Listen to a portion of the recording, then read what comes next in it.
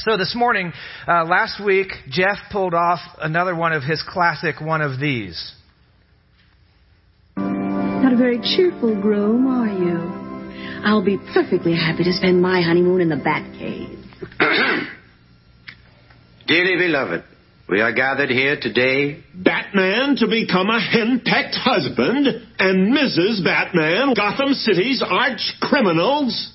Do you, Marcia, take this Batman to be your lawful wedded husband, to love, honor, and obey as long as you both shall live? I do. And do you, Batman, take this woman to be your lawful wedded wife, to love, honor, and cherish as long as you shall live? I say I do.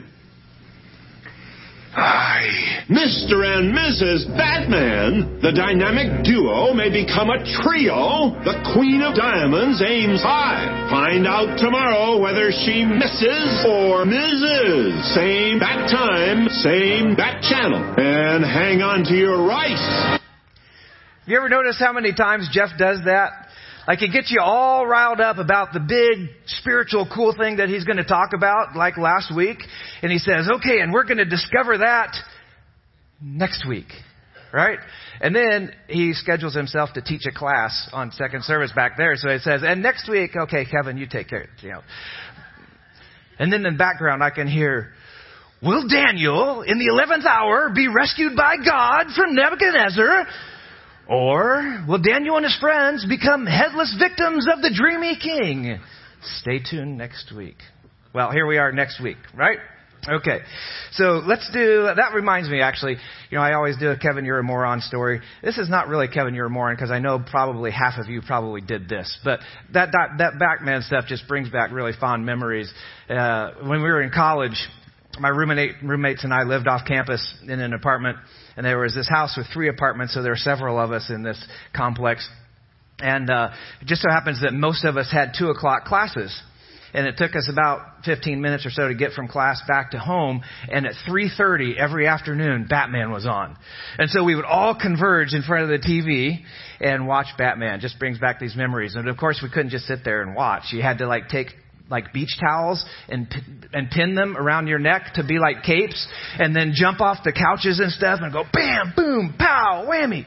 And so anyway, that just brings back fond memories for me. So as we pick up our story, remember we're working through the book of Daniel. Jeff is guiding us through the ups and downs and the highs and the lows and the tragedies and the triumphs of Daniel as he weaves his way through this captivity. So he was taken from his homeland as a teenager, forced into captivity in the Babylonian Empire, forced to go through this indoctrination period, highs and lows of that, because if he graduated with honors in that he would be given some responsibility and a high level in the king's court. So that happened. But all through that, he's having to pick his battles on what's important to stand ground, what's not. So we've been going through that, and Jeff led us up to chapter 2 last week, in which it tells a story of the next saga in Daniel's life. So let's recap a little bit about what happened last week. So King Nebuchadnezzar has this disturbing dream, okay?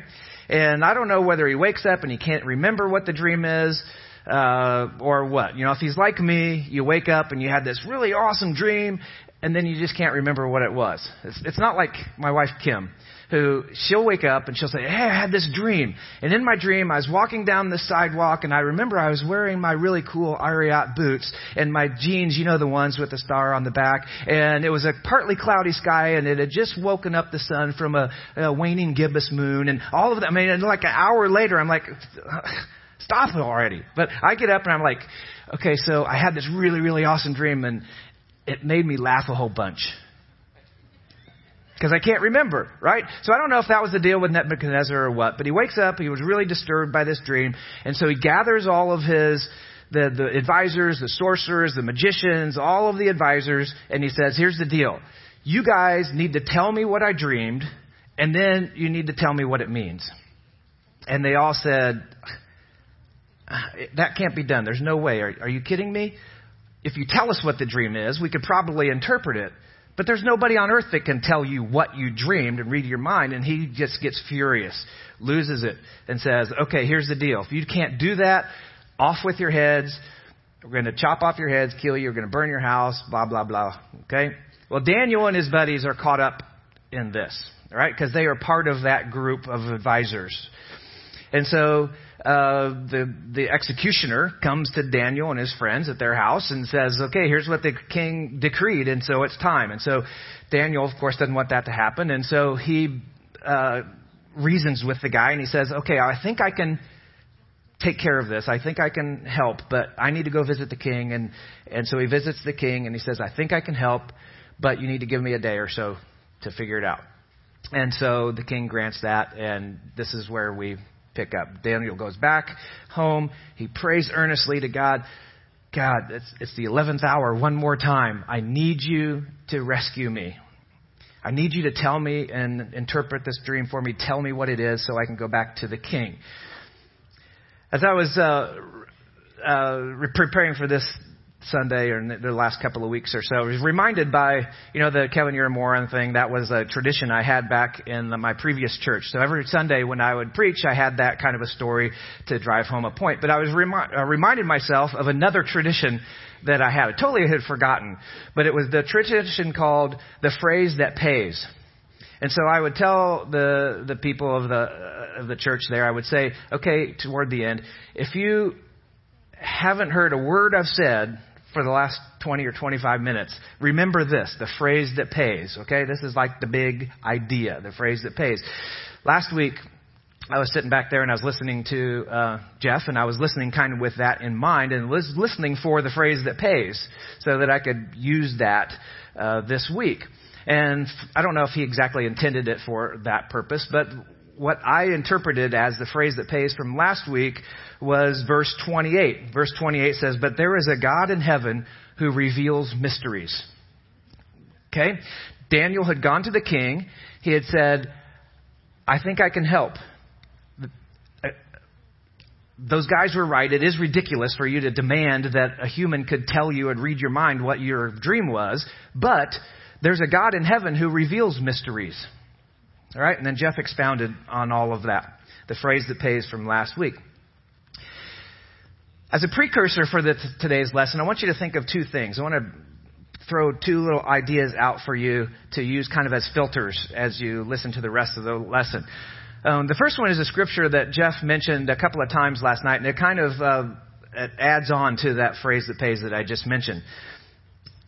Verse 29 of chapter 29 of Deuteronomy says this, the secret things belong to the Lord our God, but the things revealed belong to us and our children forever, that we may follow the words of His law. Okay? The secret things, there are certain secret things that belong to God.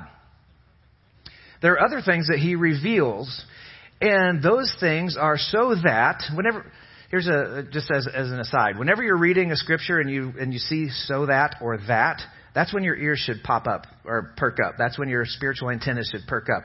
When the scripture says so that, it means that whatever was said just before was done on purpose so that we can respond to that. Okay? So the things that are revealed to us belong to us and our children so that we can act upon them and keep them for ourselves. Okay? This verse is really profound, but it's actually very practical, and it's a practical verse for us to memorize and use as a filter for when we try to analyze or try to make Scripture our own. Prophecy, as Jeff alluded to last week, is kind of a tricky thing. It's tricky in that it's pretty interesting for a lot of people to kind of work their way through prophecy. It's also kind of confusing. And it also, unfortunately, provides a lot of discord or possible polarization of people. And so for that reason, a lot of preachers, churches are kind of scared to go that way or to go there. I know a lot of people that through over the years that belong to the thinking of, hey, I build my spiritual identity on how closely I can predict this, and I just immerse myself in this prophecy stuff, and I live that because I want to figure out what's going to happen, and I want to figure out when it's going to happen and who's it going to happen, and it's going to be in my lifetime. And I know a lot of people who kind of build up as it's almost like their spiritual identity, and they almost look down on people who don't get into it that much as being not as spiritual or whatever. I also know some people who would rather not even go there. It's way too confusing. It's way too scary. It's way too, like sci-fi. And I don't even want to go there because it's just whacks me out.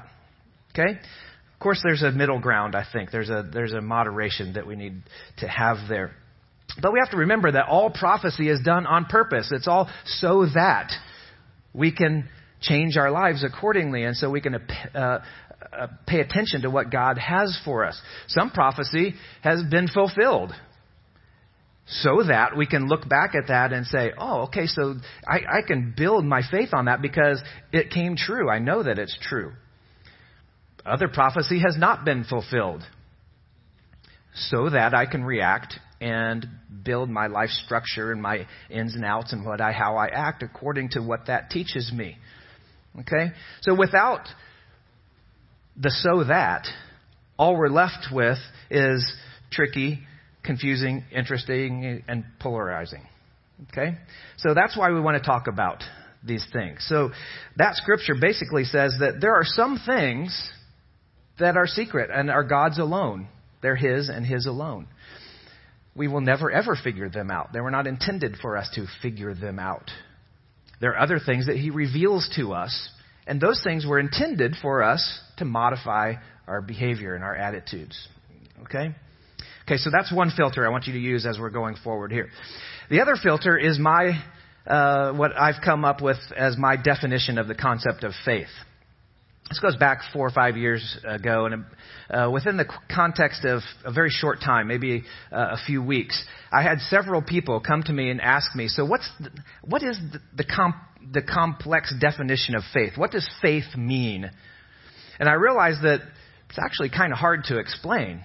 Well, it's kind of this and it's kind of that, and that's what the people were struggling with. I don't get what it really, really means. And so I decided, obviously, that happened like 3 or 4 times, like bang, bang, bang. And I thought, well, maybe God's trying to tell me something that if I'm going to help people understand this in the future, I need to come up with a simplified way of understanding that. And so what I came up with was that faith is the ability to look forward to the hindsight. Okay? Let that sink in. We know what hindsight is, right? Hindsight is looking back at the past. We have a phrase in our culture that says hindsight is 20/20, right? So that means that if I look back in the past, I can see clearly what happened, okay? Because it's in the past. Let me give you an example. Later today in the Super Bowl, let's say there's 10 seconds left, and Atlanta's up by 4.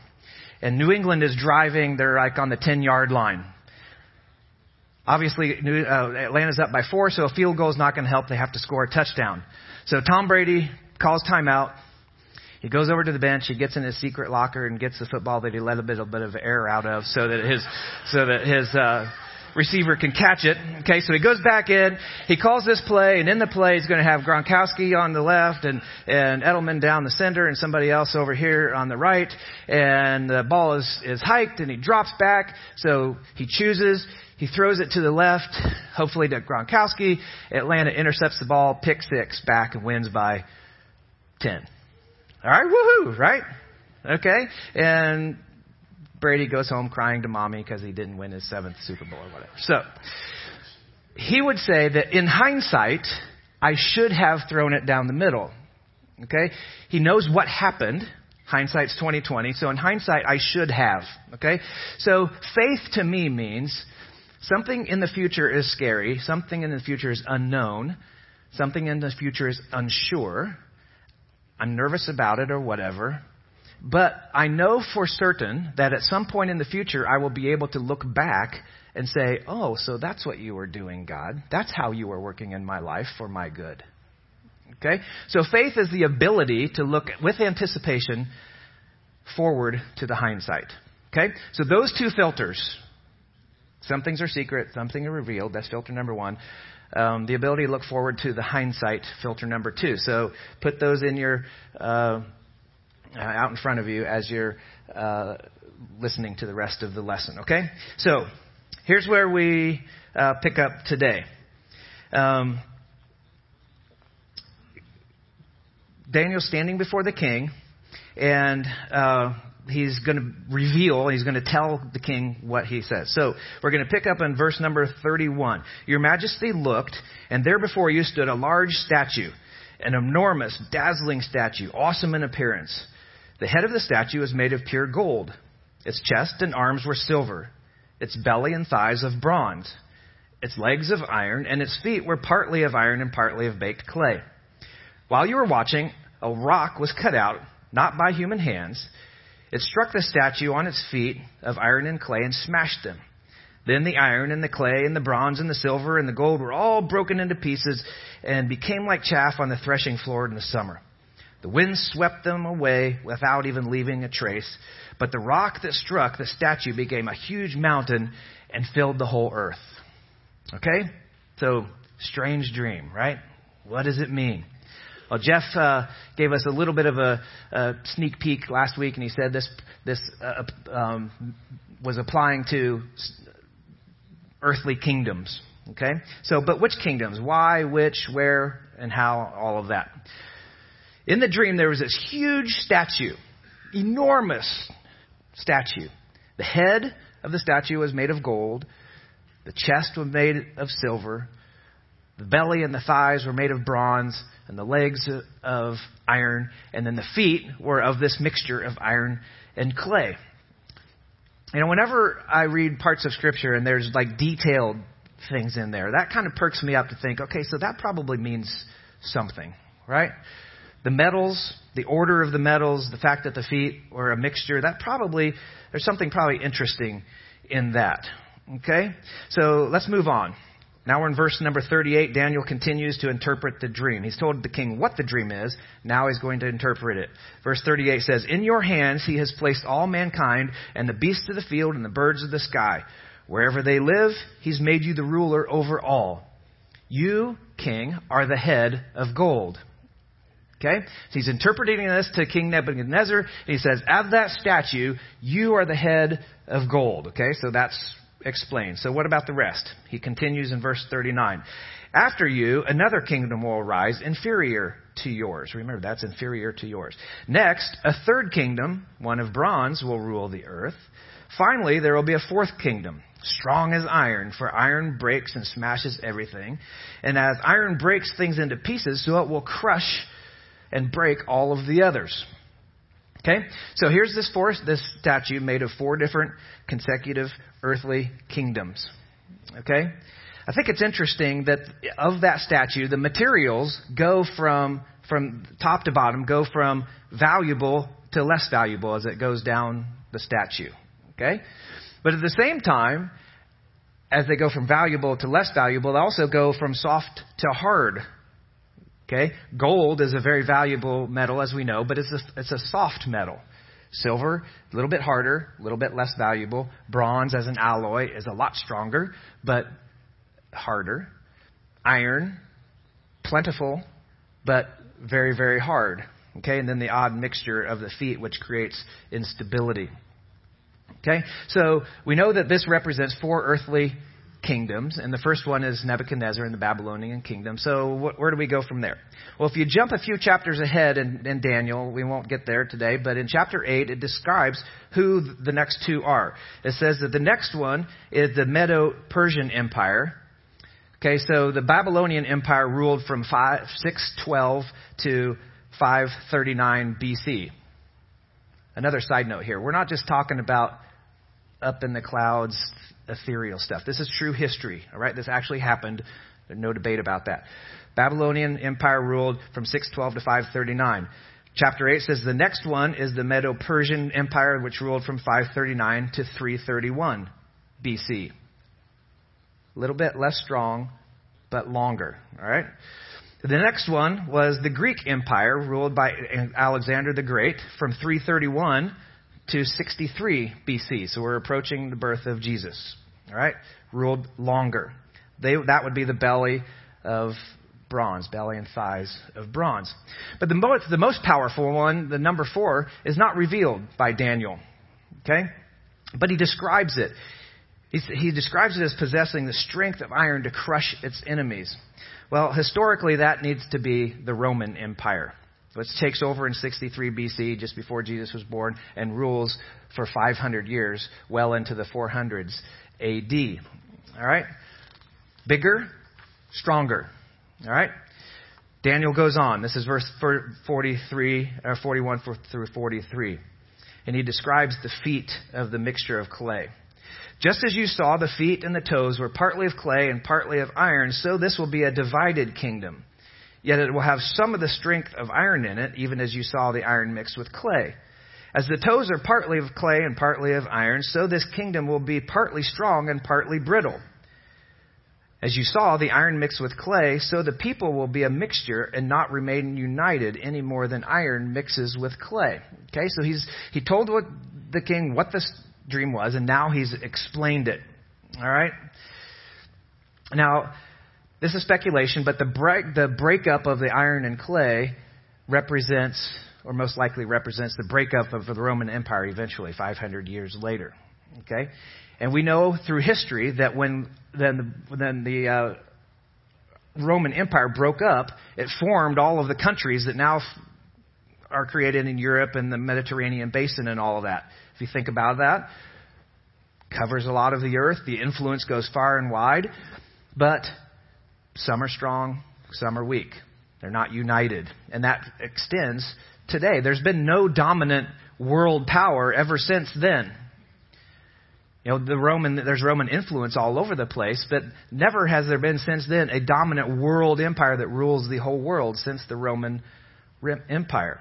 Okay? It's important to realize now that you picture the dream. Picture this stone, again, that was not cut out by human hands. That's important. The stone doesn't strike the head or the chest or the belly or the legs. The stone strikes the feet. Okay? And then the feet break up and crash down. The whole thing comes crashing down, splits into a million pieces, and blows away with the wind. And then that rock becomes a mountain. Okay? That rock represents Jesus and Jesus' second coming. So the rock comes and it breaks into that's been broken up. Represents Jesus' second coming, in which all mankind and everything that man has made and all of the influence and the some and the weak and the some and the strong and all of that is going to become crashing down, and God is going to take over for once and for all. Everything built by human hands returns to dust, and God's kingdom takes over. Daniel continues. This is verse 44 and 45. In the time of those kings, the God of heaven will set up a kingdom that will never be destroyed, nor will it be left to other people. It will crush all the kingdoms and bring them to an end, but itself will rule forever. This is the meaning of the vision of the rock cut out of the mountain, but not by human hands. Remember, Jesus was not cut out by human hands. The only person to walk the earth not to be conceived by humans. The rock that broke the iron, the bronze, the clay, the silver, and the gold into pieces. The great God has shown the king what will take place in the future and shown us what will take place in the future. The dream is true, and its interpretation is truthful and trustworthy. Okay? So now we've revealed this dream, and Daniel's revealed the dream to the king. Here's what's going to happen, O king, in the future. And as we read that, he's telling us, here's what's going to happen in the future. Okay? Don't know when, don't know exactly how, don't know the people involved, but here's what's going to happen in the future. And Daniel describes that kingdom. When once and for all, when God comes back and he establishes earthly kingdom that will last forever, he describes what that's going to look like for us. And here's the characteristics. First, it's not made by human hands. He's very particular in saying that kingdom, the once and for all kingdom that I will create when I come back for the final time, will not be a human government. It will not be a human kingdom. It's going to be my kingdom. Okay? It will smash all the earthly kingdoms. Ever since Jesus, we've been living in a time of God's love and grace, which allows opposition so that we've been given time to make choices to come back to God. Okay? But there will come a time, it's very clear to say, there will come a time, well, that will all stop, and God will bring His kingdom back once and for all. Time will stop. All of the things that are made by humans will stop, and that'll be it. There will come a time. Reminds me of, I was having a conversation with Joe Boone of Answers in Genesis. Remember, Joe and his wife were a part of our church before they moved down to be closer to the Creation Museum, and he's kind of second in charge down there at the Creation Museum. And I was having a conversation with him. This was leading up to they were going to build the ark, which is now completed. And he was describing to me the program aspect of the ark eventually. There would be the building, phase number 1, and phase number 2 would be building out the kind of the town around Noah's town around the ark. And he was describing all of that kind of programmatic stuff. And he was saying that they're going to use the scripture of at some point the door is going to close. Okay, Noah told the people around him, "I'm building this ark. You think I'm crazy, but at some point the door is going to close. You can choose to join me. I hope you do." And for weeks and weeks and months and years, he told the people, "Hey, join me if you want to. This is what God's going to do. But at some point, that door is going to close. And then it's going to be too late." And they're going to simulate that programmatically down at the ark eventually in phase 2. But that reminds me of this story. Daniel is saying to the king and saying to us, at some point, that door is going to close. And you're not going to have any choice anymore, okay? Another aspect of this kingdom is going to be eternal. So it's going to encompass everything. It's going to last forever and ever and ever. And it's going to be immutable. Daniel 44 says plainly that the kingdom will be not left to other people. It'll be His forever. Okay, so what's this mean to us? This gets back to my favorite part of every sermon or every lesson is the so what. What does it mean? All of this is great. It's fun. It's fun to think about. Dreams and kind of cool futuristic stuff. But so what? What does it mean? Well, it means that I need to live as if I'm living in the last days. We don't know when that's going to happen.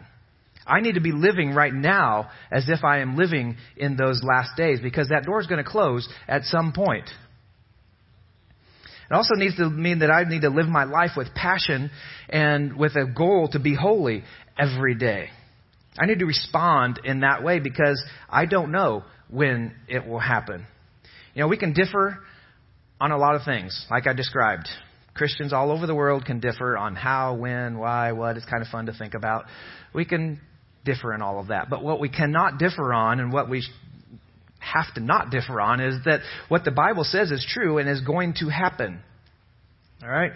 Let me give you an example as we kind of start to wrap up this. All right? We all know the gospel.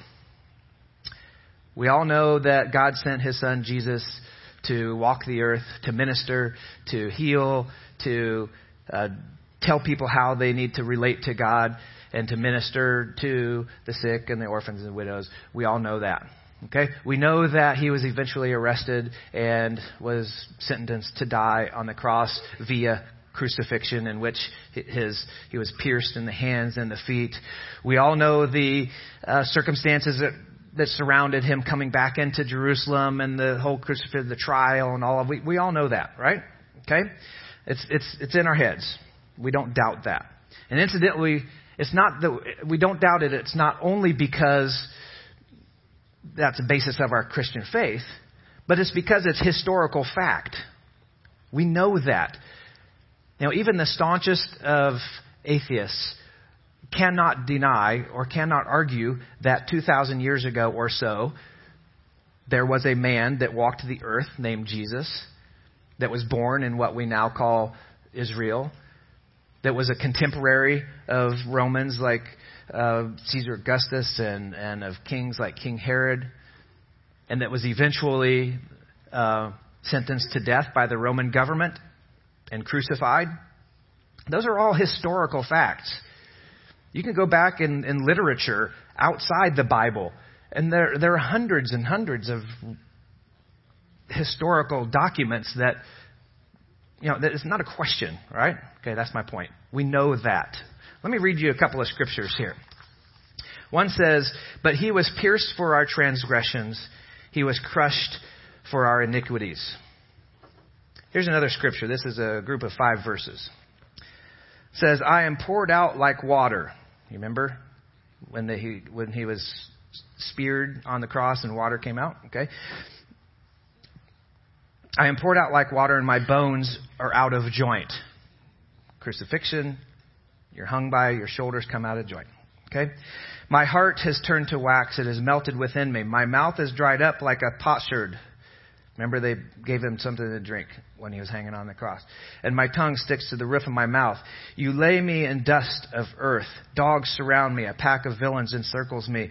They pierce my hands and my feet. All of my bones are on display. People stare and gloat over me. They divide my clothes among them and cast lots for my garment." Sound familiar? Here's another verse. "See, your king comes to you, righteous and victorious, lowly and riding in on a donkey, a colt, a foal of a donkey." Sound familiar, right? We know that's true. Those verses were not written in the New Testament.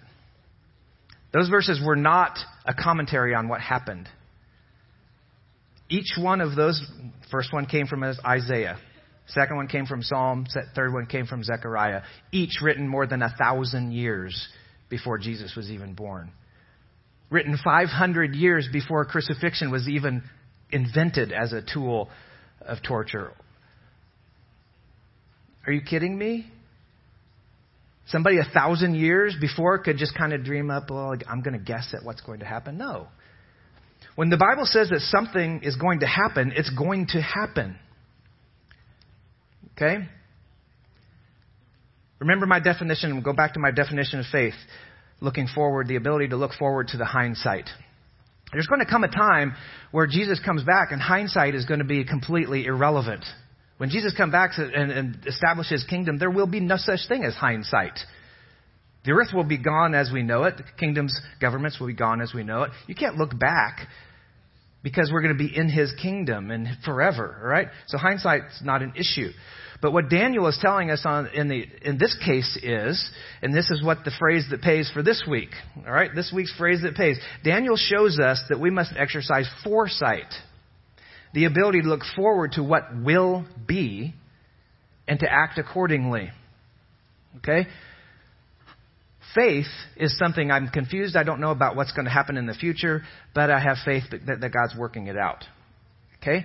Foresight says, I know what's going to happen in the future. Therefore, I need to respond accordingly to that. Well, how do we respond according to that?